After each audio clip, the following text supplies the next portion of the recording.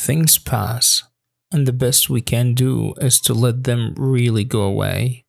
That is why it is so important, however painful it may be, to destroy souvenirs, move, give lots of things away to orphanages, sell or donate the books you have at home.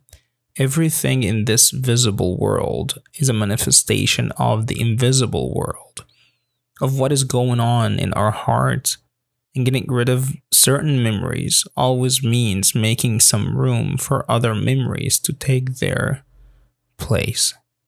Paulo Coelho. See you tomorrow.